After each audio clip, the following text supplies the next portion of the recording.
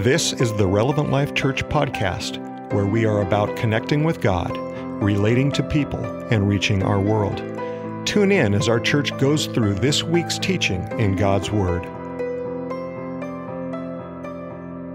Good morning. You may be seated. Welcome to Church Online. Welcome here in person. It's good to see you. I am stoked that you're in the room today because I was concerned that three-day weekend that we were going to have a lot of people gone, and I'm glad that you're here this morning. As you can recognize, Pastor Trenton and Pastor Allie are absent, and everyone go frowny face, whatever it is that you want to do. They're away on a mission of God. They went to PK Escape this weekend. The Oregon Ministry Network does PK recognition, and they're at PK Escape serving. They're counseling as well as Trenton's leading worship, probably pretty close to right now, and we're going to pray for them in just a second. He has three services that they're going to lead worship for, and they've been counseling and are being spoiling their kids in their rooms. And so we're thankful for them. We're thankful that they got honored to go and that they're going to be able to minister hope and life. Amen. I can tell you that being a PK is not easy, but it is not hard either. PK is one of those things. It's just an awkward situation sometimes. Expectations are placed on them. And so we're asking that I want you to pray with me, and just as we go here, would you pray with me that every pastor's kid, every missionary's kid that is over in Bend, Oregon right now, that as they're gathered together, that they would sense a supernatural hug from God. Can you do that with me? Because they're living in homes that sometimes aren't easy, living under circumstances that aren't always easy. And so, God, in the name of Jesus, we come and we thank you for the ministry kids, God, across our network, and the ministry kids that are represented at this retreat. God, I pray in the name of Jesus, God, that you would minister hope, healing, and health. God, I pray that you'd bring stability. God, that you'd bring security. God, where there's insecurity, where there's striving, God, would you bring purpose? Would you give them recognition of who they are? God, not just as a group, but as an individual.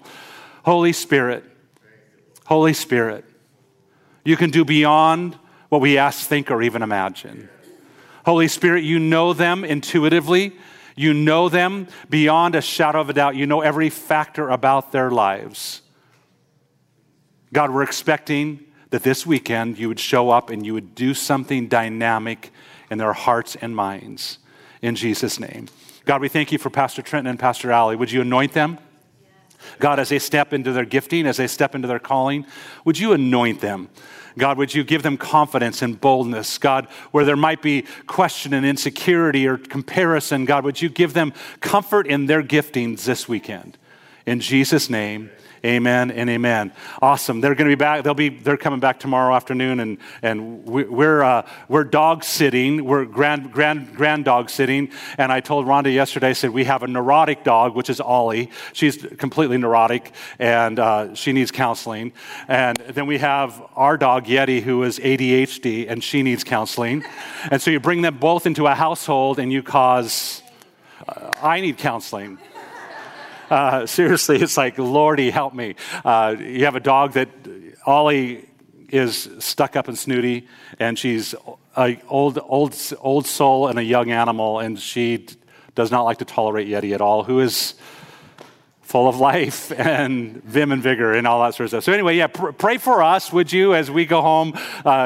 Fortunately, they're locked in individual rooms, so they can't destroy our house. But, hey, I want to remind you, you're seeing people walking around with the merch that's outside. And if you have not gotten their sweatshirt, a crew neck, or a hoodie, we encourage you to do so. There's stickers out there. There's mugs out there. The mug that everyone's kind of been waiting for, the tan one, should be here on Sunday. It's not here today, right? It should be here on next Sunday, and make sure that you get those, collect those. It's going to be a good thing. Good morning. How are you today? Good. It's good to see you. It's good to be back in the swing of stuff. Today we're continuing on with our series 1232. Everyone say 1232. I had the fortunate ability to sit down with Trenton last week, and we were able to do a team teaching as we dialogued 1232 and what it means and what it should mean to us.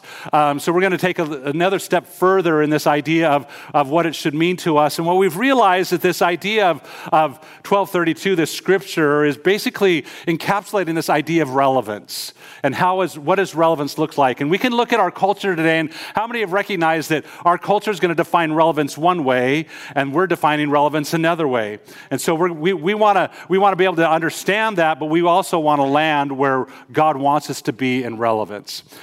We realize that in our lives there's this tension, there's this challenge that we don't want to be Christians who compromise.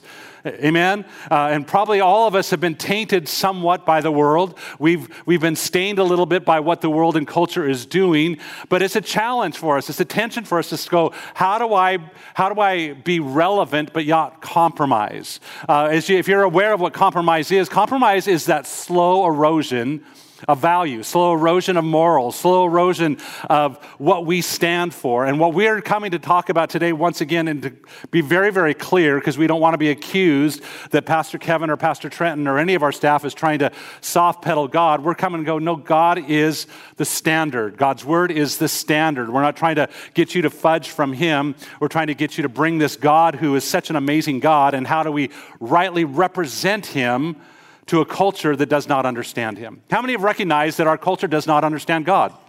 They have a definition of God. You have a definition of God. And your definition ultimately may be different than mine, even though mine is right, yours is wrong.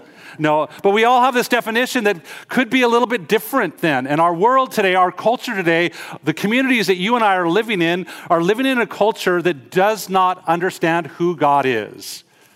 And today we have a challenge. We have a tension that we have to come back and go, how do we rightly represent this God that you and I know is pertinent to every subject and every person? How do we rightly represent him? This idea of relevance is, as we define it once again, is closely connected or appropriate to what is being done or considered, appropriate to the current time. Appropriate to the current time. Many of us in our culture, you will experience people that will say that God is outdated. And I want to tell you today that God is the most current thing that's ever been on this planet. God understands, knows, he created, he was there, he is here, and he will be there. And so as we come, there's no one who understands it better than us. To put it simply for us today, is being relevant is recognizing the differences of the times and the cultures. If you're here today and you're from a different generation, how many of you can recognize the differences of the times and the cultures? You're able to step back and go, that's not what it was when I was a kid. That's not what it was yesterday. How many know that culture is changing very quickly? It's not what it was pre-pandemic even. And we have to come back and go, recognizing the differences of the times and the cultures. Responding to those differences. Everyone say responding. Your job and my job is to rightly respond to the differences, to rightly respond to the changes that are happening so rapidly around us, rightly responding to those differences in a practical and applicable way. So our challenge as we come into this idea, as we look at this concept of relevance, we have to step back and go, God, the culture has changed, you have not changed. How do we bring this unchanging God to make him appropriate and not acceptable, but appropriate, and responding to a culture in such a way that God is best revealed, that God is best glorified. 1 Chronicles 12:32 is a scripture that has been our foundation from Issachar, men who understood. Everyone say understood.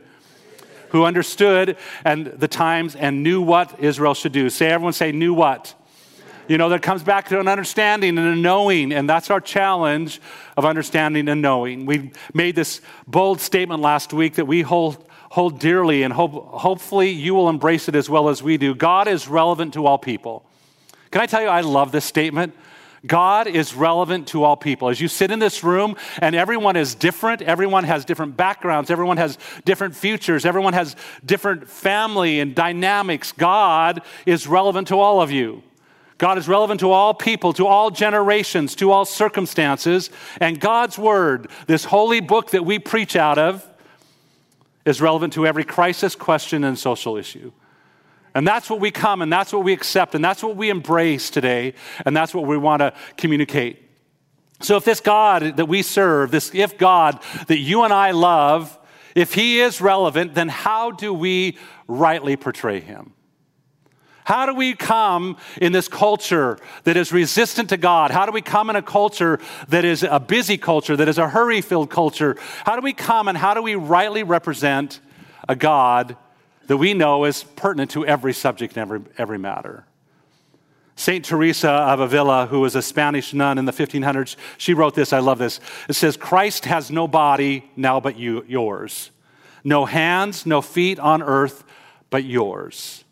Yours are the eyes through which he looks compassion on this world. Yours are the feet with which he walks to do good. Yours are the hands through which he blesses all the world. So today, when we talk about the relevance of God, can I tell you this importance is whether we agree with her belief system or not, her statements are so true and they're biblically founded. We have to come back and go, if we want to reveal a relevant God, then we have to get busy with our hands and our feet. We've got to get busy with how we view our world in compassion. What I often hear and what I've often discovered in my own time is that it's our hurried culture that causes me to miss so much. How many can say that in your hurry, you miss? In your hurry, you miss opportunities with your family. In your hurry to get out the door in the morning, you forget to say goodbye to your spouse. In your hurry to do what you're going to next, you forget to hug your kid. In your hurry to do whatever it is, right? Am I correct? Hurry around us has clouded all of these things. I found this online. It says, I'm busy. Notice, I'm busy now. Can I ignore you some other time?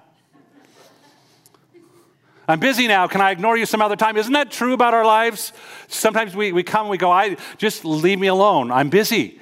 I'm busy and I don't want to deal with you. I don't want to worry about you today. We may not verbally say that, but can I tell you that oftentimes that's this internal response that we have? In a fascinating research study conducted by Princeton University, social psychologists John Darley and Dan Batson wanted to see the effects on a person who is being hurried. The unknowing test subjects were conscientious, caring Princeton seminary students. So I want you to understand the context here are believers, people that are preparing for ministry, people that have a heart for God, okay? They love people. They love what they're going to be doing. It says they were asked to prepare a sermon from the parable of the Good Samaritan. Then they would deliver the sermon to their professors for evaluations. The students were brought into a room to prepare their messages. At some point, they were given one of three time-impacting instructions. Number one, a high hurry condition. They received a message that said, you're late. They were expecting you a few minutes ago. You better hurry. If you don't get there soon, you're going to miss your grade. Instruction number two, to another group of people, an intermediate hurry condition. The assistant is ready for you, so please go right over. You're not late, but you will if you don't get there. Number three, a low hurry condition. It'll be a few minutes before they're ready for you, but why don't you just head over there? You can sit over there and you can relax and you can just prepare for your time to communicate. As each student was heading from that preparation room to the auditorium to present their message, they all encountered a victim in a deserted area. This victim, who was part of the experiment, appeared destitute, slumped over, coughing. It was clearly in need of assistance. Here's the test. The seminarians who were not familiar with who were not only familiar with the story, but were also going to preach on the story in a presentation. They were about to teach. Bottom line, with the values they know and embrace, be on top of their minds and would impact them in their hurry. Think about it in your own life. We know the principles, do we not? How many oftentimes we allow hurry to overshadow what you know we are supposed to be doing? The results is this: 10% of the students in the high hurry situation stopped to help the victim. 9 out of 10 of them did not. 45% of the students in the intermediate hurry stopped to help. Even in a moderate rush, over half of the caring pastor types did not even stop. 63% of the students in the low hurry situations stopped to help the victim. The researchers concluded this, that a person not in a hurry may stop and offer help to a person in distress, but a person who is hurried is likely to keep on going. What I want us to realize this morning is that oftentimes the situations in our lives, whether they are hurried or whether it truly is reality of hurry or self-imposed hurry. Anybody know what I'm talking about? Self-imposed hurry? That I got to get it done? Anybody self-imposed hurriers here? I'm a self-imposed hurrier. I can go, it's urgent. And really, it's just stepping back to go, no, is this really urgent? Sadly, we miss so many opportunities for being relevant and bringing Jesus into a circumstance because of hurry in our lives, because we're consumed with what's going on around us. Billy Graham made this statement. He says, we hurt people by being too busy. Too busy to notice their needs, too busy to drop that note, and I'm going to say send a text of comfort or encouragement or assurance of love, too busy to listen when someone needs to talk, too busy to stop and to care. Today, the title of my message is Hurried or Helpful. Hurried or helpful. Are you so on a mission to accomplish what your agenda is, or are you in a helpful mode where you're on God's agenda? There's two different things. There's two different opportunities. And today, we want to look at this idea of being on God's agenda. There's actually many stories throughout the New Testament that we see Jesus lived his life in relationship with people. Jesus lived relevant to people's needs and situations. But there's one particular one that I want to pick up on. Jesus was a man of relevance. Jesus was a man that lived his life relating to people, understanding people, knowing how to behave and knowing what to do. And you're going, well, of course, he was the Son of God. Can I tell you today that you and I, whether we're not deity, we're not God the Son, but can I tell you that we're all descendants of Christ Jesus. We're all part of that. We all have the Holy Spirit present in our lives, hopefully. And we should be able to have some of that same relevance. We should be able to walk that out. But today, as we look at this story, I want to look at the woman with the issue of blood. The one with the issue of blood, her story is actually in Matthew, Mark, and Luke. It's not in John. Matthew's is a very short rendition. Luke's is a little bit different. And Mark's is the one that I want to focus on today. Mark is, he's known as John Mark. Everyone say John Mark. If you're trying to figure out who John Mark is, Mark did not come on the scene until Acts chapter 12-ish. And he was a companion with Peter and a companion with Paul. He traveled. So when we look at this, the Gospel of Mark is writing this not as a first-hand experience. He's actually the scribe for Peter. He traveled with Peter. Even though it's ascribed to Mark writing this, Peter's telling him all of his first-hand events. So as he's writing these stories, they're all coming out, and you're going to see oftentimes, if you read through the book of Mark, you're going to see a lot of Peter.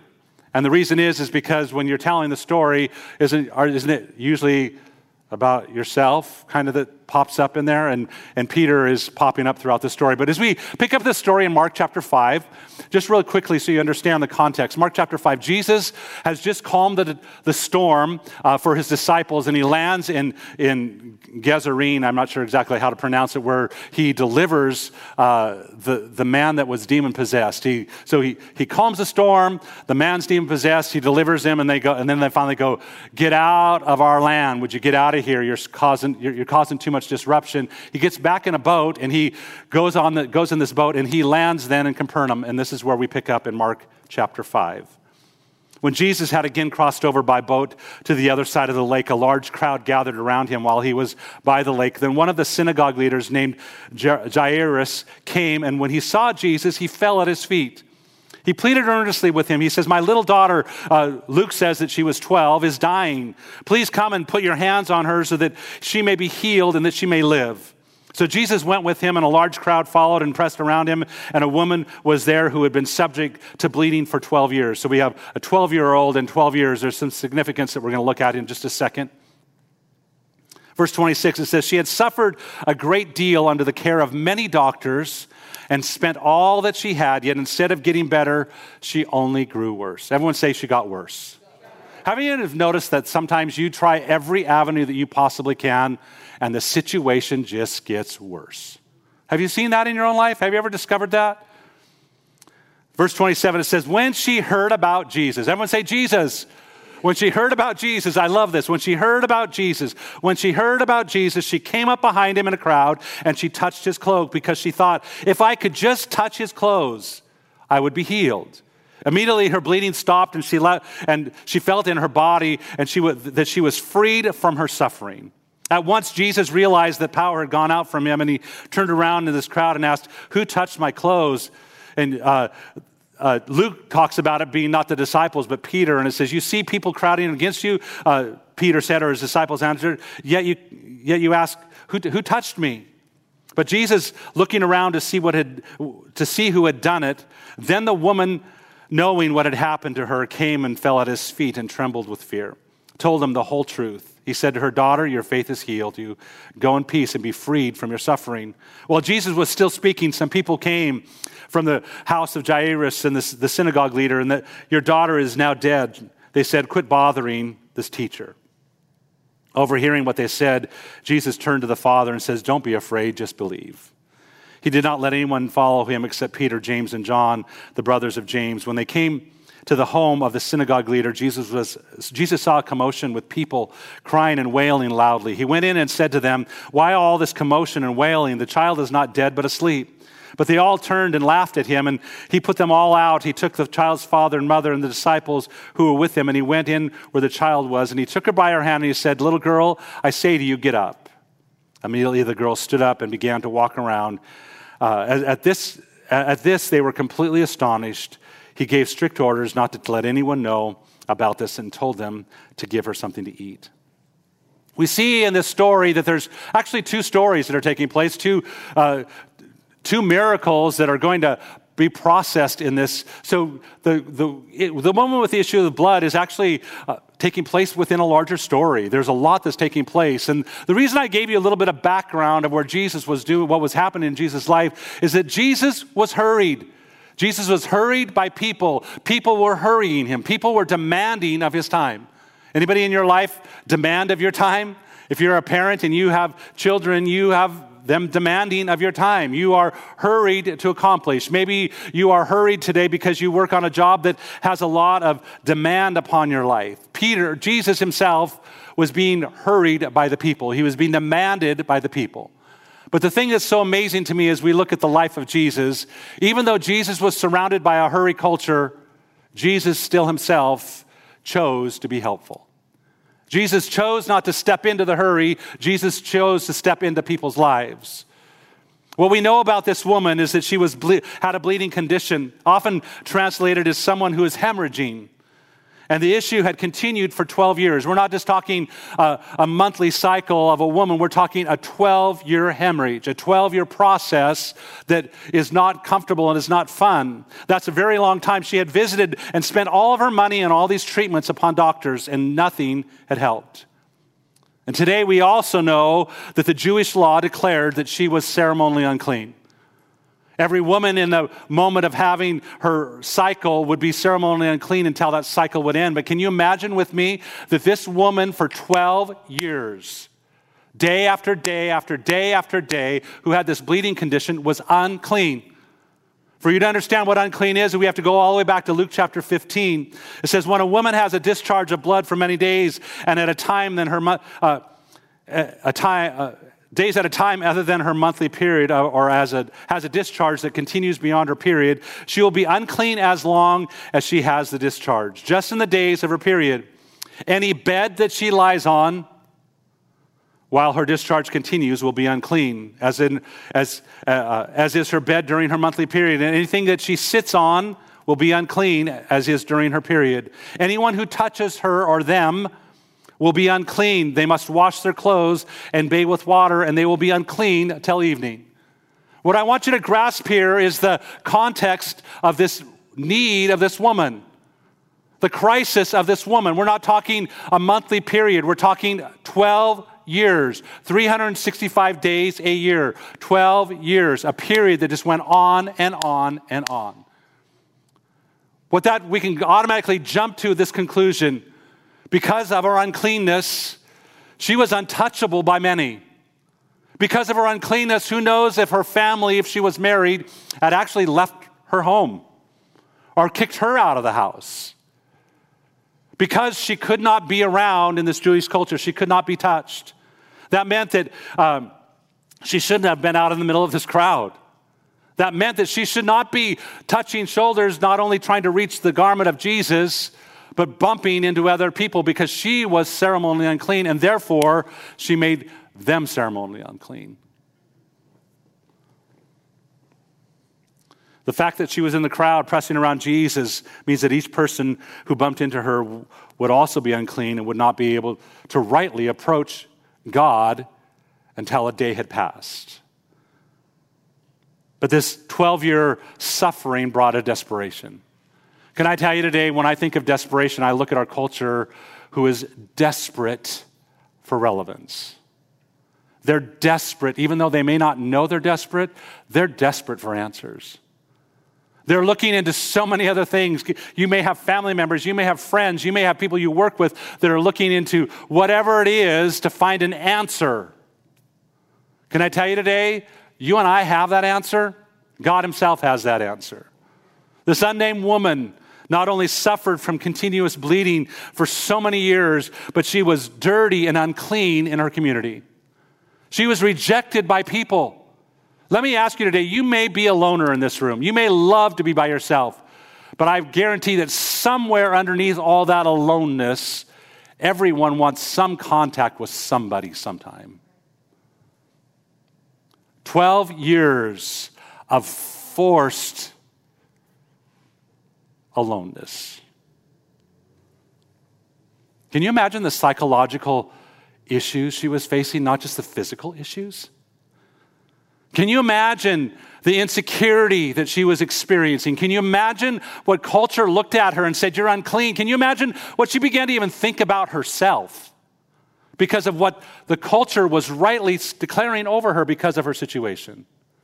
Can I tell you today, you and I have a lot of things that you and I are struggling with, whether we are forced quarantine for 2 years or whatever it is that we're experiencing with COVID. You and I at least have technology and we have ability to connect with people. And we have this thing called texting that you can send a text to somebody. You can reach out for help. You can talk to someone on the phone. This woman was quarantined. She felt depressed. She felt alone. She felt desperate. But as we look at this story, I want to give you 3 things that shows us Jesus and his relevance. Jesus and his desire to help in the middle of a hurried schedule, in the middle of a crowd that's pushing and calling and demanding of his life. Number 1, Jesus was insightful. Everyone say insightful. Jesus was insightful. Yes, it's another fancy word for understand. We talked about understand last week, but I want you to grasp this understanding of insightfulness. Mark chapter 5, verse 27, as we see it here, it says, when she had heard about Jesus, she came up behind him in the crowd and she touched his cloak because she thought, if I could just touch his clothes, I would be healed.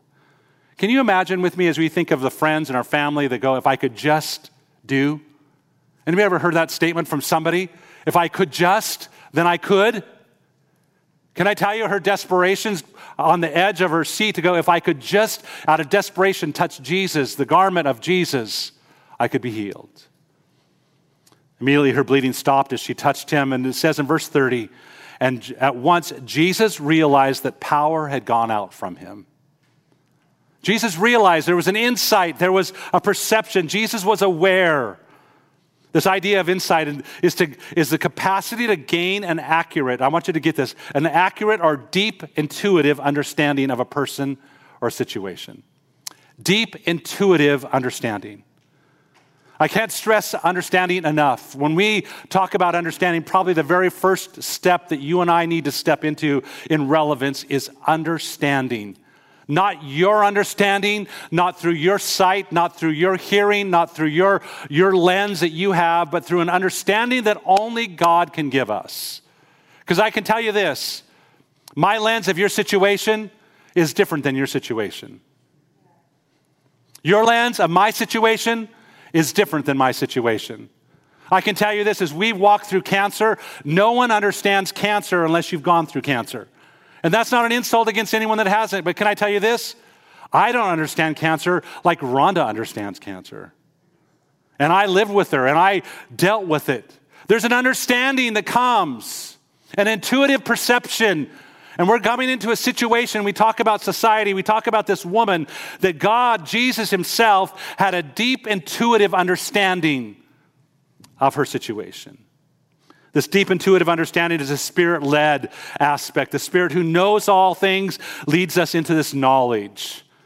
This desperation that you and I need connection with God the Father, God the Son, but also God the Holy Spirit. That we need to have him present in our life. We need to be Spirit-led people, to be insightful people. Jesus was aware when someone touched him in faith versus someone just touching him.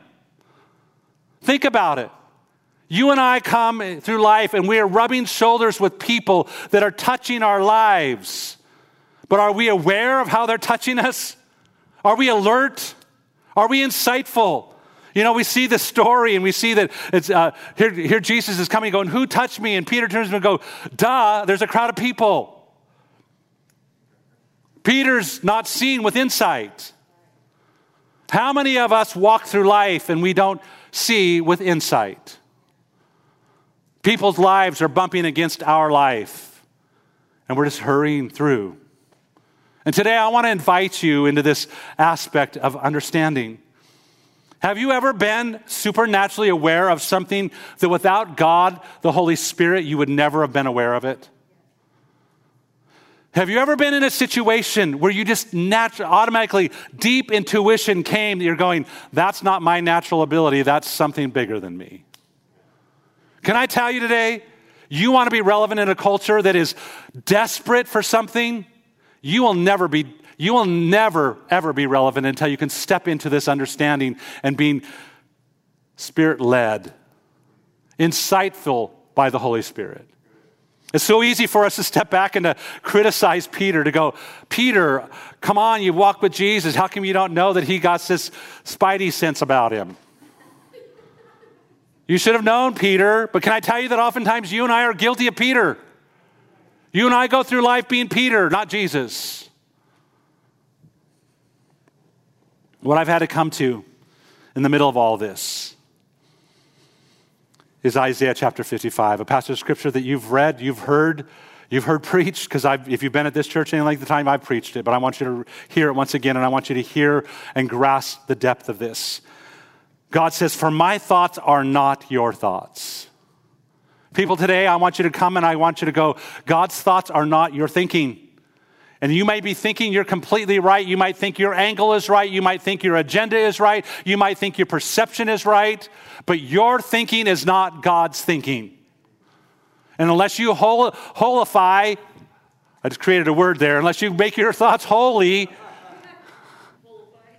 if you don't bring him into the holiness of God, your thoughts are not matching his thoughts.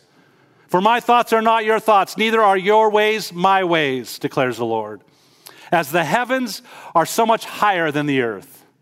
As the heavens you cannot even see the expanse of. He says, my ways are higher than your ways and my thoughts than your thoughts.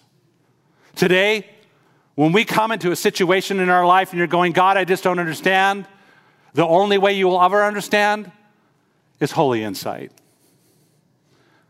And sometimes we're never given holy insight. Sometimes we have to step back into Proverbs 3, 5, and 6 that says, trust in the Lord with all your heart. Lean not on your own understanding. In all your ways acknowledge him, and he will make your path straight, even though you don't get it. Today, we have to come to a place, God, we desperately need Holy Spirit insight. You want to be relevant to your family, you want to be relevant to situations, you need the Holy Spirit. Number 2, Jesus was interruptible. Jesus was interruptible. I'm going to just tell you right now, I hate this point. I confess, Kevin, I'm standing in front of my counseling group right now. Kevin has had a problem in his life with being a control freak. Anybody control freaks here? Anybody not like interruptions in your life? Anybody have a plan and an agenda, and you have a time frame on that agenda, and you know that it needs to be accomplished in that agenda, and then interruptions happen, and your agenda gets thrown out the window? Some of you are looking at me like, Kevin, you have heart issues, which I realize that, yes, I do. I've realized in the middle of COVID that I couldn't control any of it. It was out of control. And whether COVID was for you or for me or whatever, God put me in quarantine in COVID because I can't control it. And I've had to come to a place to go, God, this interruption in life is a holy interruption. Whether we like it or whether we can recognize it or not, there's a lot of things that are coming out of it. If you like to control your circumstances, you like to control your schedule, you like to control traffic, you like to control emergencies. Anybody, it's like, it's not time for an emergency right now. I don't have time for an emergency. Can I put you off? Let's schedule it 6 weeks down the road. All I can tell you is this: in interruptions, they produce frustration. They produce anxiousness. Now, I've gotten a lot better. Thank you for my therapy session this morning. I've gotten a lot better. I am much more interruptible, and my wife can say I'm much more interruptible. My assistant can say I'm a much more interruptible. My staff can even say I'm much more interruptible. I realize that people are important. And I can tell you I had to understand that people were important, but I thought my schedule was more important. This idea of interrupt is to stop or to hinder by breaking continuity. Anybody hate it when you're right in the middle of a thought and you're typing or you're doing something and someone interrupts and it starts it all over again and you're like going, Jesus didn't view his interruptions as hindrances. They were not stops. They were not hindrances. They were opportunities.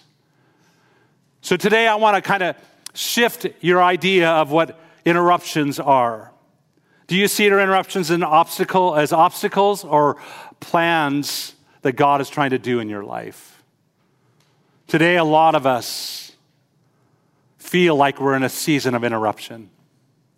Whether that's COVID, whether it's a personal circumstance in your life, whether it's a crisis, you feel like you're in this season of interruption and you just want to move on with life. Today, I want to challenge you that your interruption is not an obstacle, it's an opportunity. Whether it's an opportunity that God wants to do something in you or God wants to do something through you. Now, I'm not making light of what you're in the middle of. I don't want to come and go, your interruption is, but I can say that God has allowed the interruptions in your life for a reason. How many can accept that today? They're there for a reason. If God is sovereign and God knows all things and is in control of all things, God knows what's going on in your situation.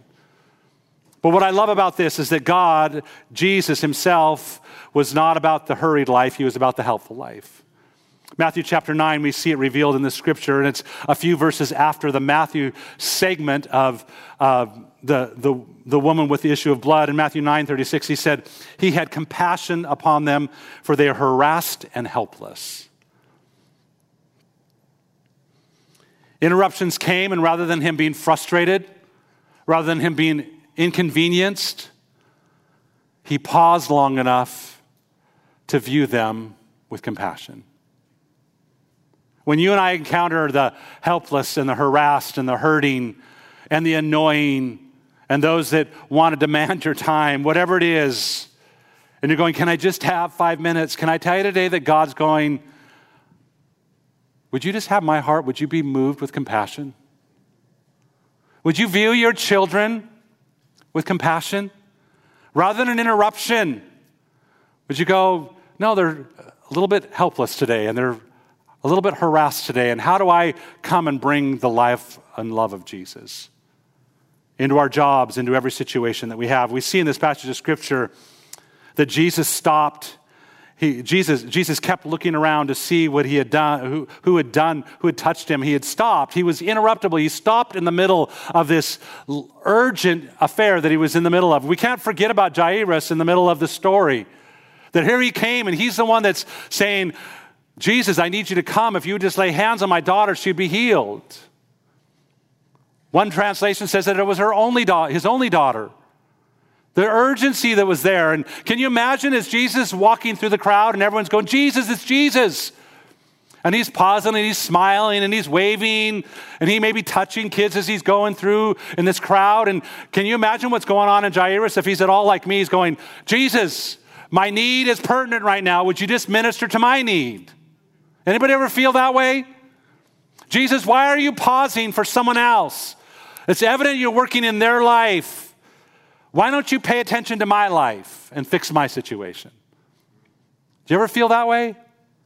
Do you feel like sometimes Jesus is interrupted and he's dissuaded? Do you ever get impatient with him? How many be honest to raise your hand to say, I've been impatient with God?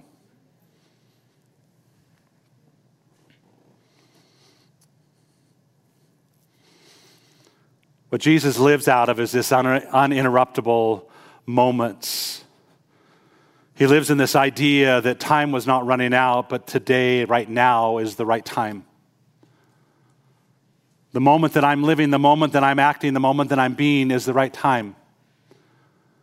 Can I tell you how important that is, being insightful, but realizing that the moment, the present that we're in, it's not to put off until later to come back and go, hey, 3 weeks later, can I come back and talk to you about your need? Can I tell you, it's at the moment, it's at the time. Jesus was not saying, hey, woman, wait. Hey, Jairus, I'm busy right now, wait. He's going, as he went, he was there, he was present in the moment. What that says to me is that I need to be living my life, my right time right now. I need to be highly sensitive to what he's doing, being insightful, being interruptible. And lastly, Jesus was intentional. Jesus was intentional. He did what he did on purpose. He did what he did deliberately. There was no second guessing his behavior. There was no stopping and going, should I have done that? No, Jesus was living his life on purpose. Jesus was intentional to meet the need. The life of Jesus was lived with this intentionality. His life was described and observed by his deliberate action of doing the will of the Father. Jesus was a man who lived with purpose and who was living on purpose. As we jump forward into Acts chapter 10, we hear some amazing words that are written about Jesus. Words that I find so powerful. Powerful in my situation, and hopefully you find them powerful in your situation. Verse 38, it says, and you know that God anointed Jesus of Nazareth with the Holy Spirit and with power. Jesus was anointed. Then Jesus, he went around doing good, and he went around healing all who were oppressed by the devil, for God was with him. Can I tell you that even though that's a context of time, the book of Acts was written after the Gospels, and therefore Jesus had already died, rose again, and ascended to heaven. The writer of Acts is writing a fact about Jesus of what he was, but not just what he was. He wasn't just putting him in a time frame, what he is today.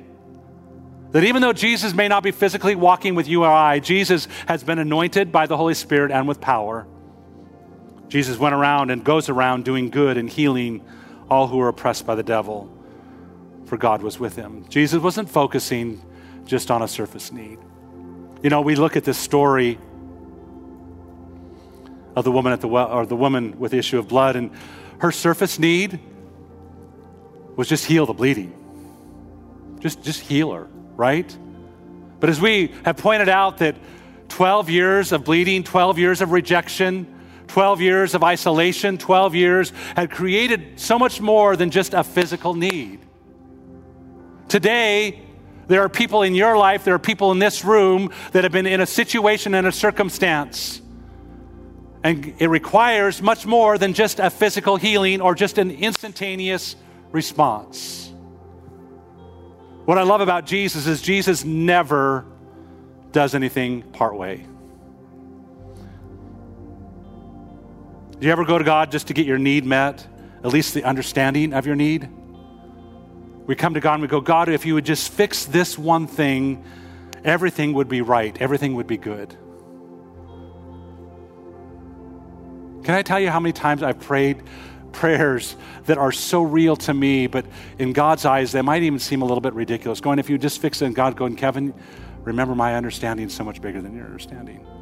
I can't just fix this one thing without paying attention to this and this and this and this. He realizes that his response has a wave effect in culture, a wave effect in lives.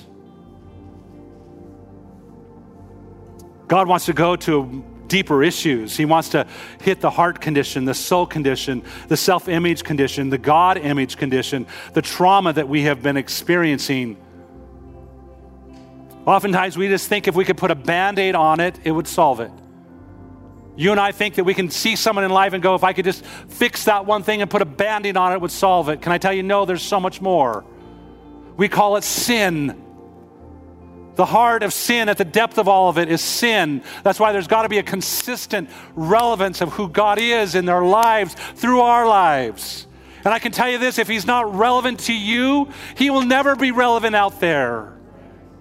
If he's not relevant to your life right now, your situation right now, you have nothing to offer anybody. Would you think about it with me? God, for whatever reason, in his sovereignty and in his justness, allowed this woman to suffer for 12 long years. Think about it.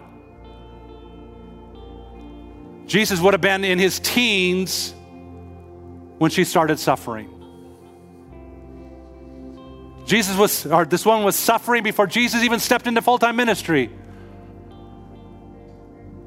But God, in his purpose and in his plan and his deliberateness and his intentionality, said this day in Capernaum, Jesus is going to get off of a boat and he's going to be on his way to a mission to solve and to heal something. And this woman is going to encounter him.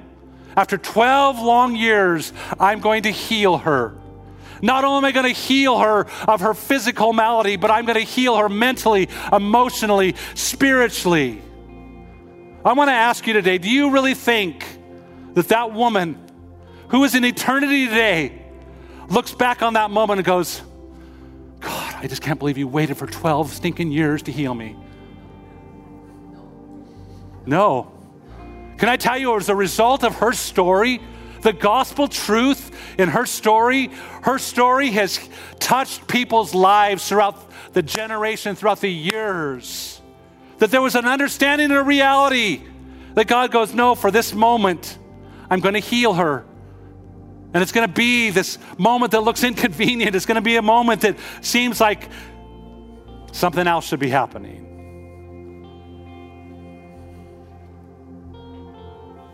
Not only was Christ interruptible, he was intentional.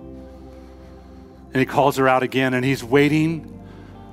He's waiting. He has this awkward moment. Remember that awkward moment when you accepted Christ Jesus and you're supposed to go down the altar and you're like going, oh, should I go? You're feeling the inside and everyone's going to look at me. This woman's going, I'm guilty. It's me. I touched him, but I'm better. What am I going to do? Do I call myself out in all this? And Jesus is just waiting. Doesn't say how long he waited, but I can just go, which one of you?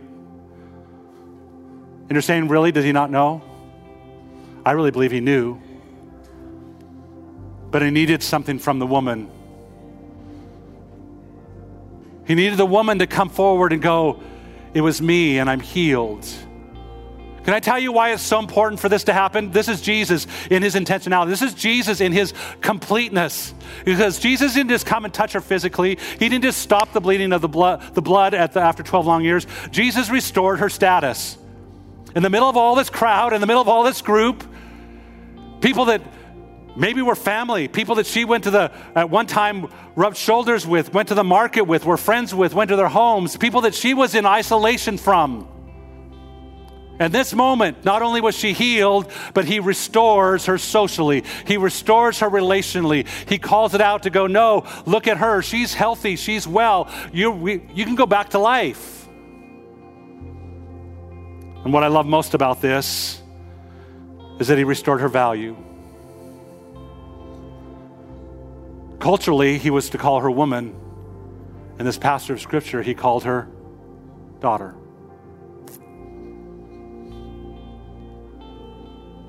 Jesus wasn't just coming to go, I'm going to heal you.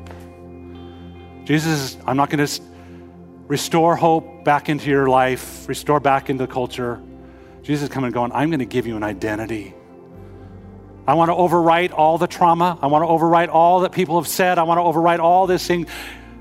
You are my daughter. And it goes on to say this. He says, go in peace. You are freed from your suffering. Wow. Go in peace. Go. Don't agitate any longer. Don't worry anymore. Don't go wondering, am I acceptable or am I not acceptable? You are now accepted. Go and be free. Go and live your life. Go and be free from suffering.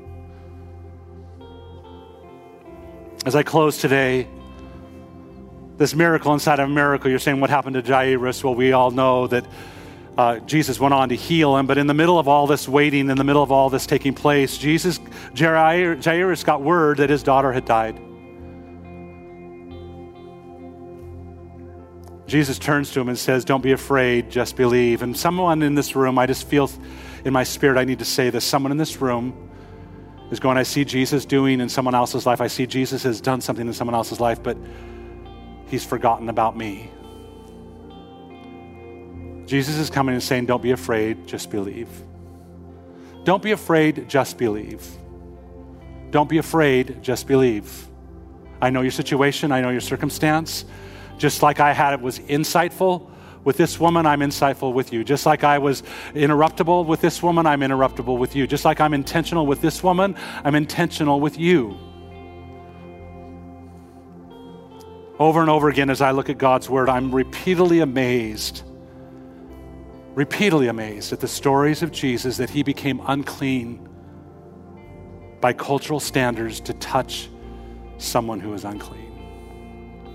When you think of the Jewish law, Jesus was not allowed to do all of those things that he did. That's relevance. Today, you and I oftentimes get concerned about, am I going to be tainted? Am I going to be, what are people going to think? To be relevant, you've got to be willing to step out, to offer clean to unclean. And in the middle of it, you might look a little bit tainted. Some of it you may be put into a category. Can I tell you, Jesus was put into a lot of categories. And his purpose was to honor his Father. As I close today, Ephesians chapter 2, I want to bring us to the end here. Christ was willing to become ceremonially unclean for us. Ephesians 2, verses 1 through 10 says this, as for you, you were dead in your transgressions and you were dead in your sins, in which you used to live when you followed the ways of this world and of the ruler of the kingdom of the air and the spirit who is now at work in those who are disobedient. Verse 3, all of us also lived among them at one time, gratifying the cravings of our flesh and following its desires and its thoughts. Let me ask you, do you remember those moments? Do you remember the moments when you needed a relevant God to show up in your life? Like the rest, we were by nature deserving of wrath, but because of his great love for us, but because of his great love for us, but because of his great love for us, but because of his great love for me, for his love for you, God, who is rich in mercy, made us alive with Christ Jesus, even when we were dead in transgressions, even when we were hopeless and despairing and destitute. For it is by grace that you have been saved. And God raised us up with Christ, and he seated us with him in heavenly realms in Christ Jesus, in order that in the coming ages, he might show the coming ages that just continues to on. He might show the incomparable riches of his grace expressed in his kindness to us in Christ Jesus. For it is by grace that you have been saved through faith, that it is not from yourselves, that it is a gift from God. Say, it's a gift from God. Can I tell you today, we sit here in the midst of an amazing gift from God. And yet there are so many people that are out there that have not encountered this gift. It's a gift from God, not by works, so that you or I can boast in any of the things that we've done. Verse 10, for we are God's handiwork, we're his handiwork, we're created in Christ Jesus to do good works which God prepared in advance for us to do. Today as we come, you and I are partakers of this grace. You and I are partakers of this great love. You and I are partakers of this amazing mercy. That we can step back and go, God, thank you for being relevant to my life. How many can say, God, thank you for being relevant to my life? And we can rejoice, and we should rejoice, and we should celebrate in the middle of that fact. But the reality is this. He didn't save you to keep it all to yourself. He saved you to say that you were God's handiwork, created by Christ Jesus to do good works, to continue to reveal that relevance to so many people around us. In a culture that's hurried, in a culture that's fast-paced, we have a decision to come and go, am I going to be helpful or am I going to be hurried?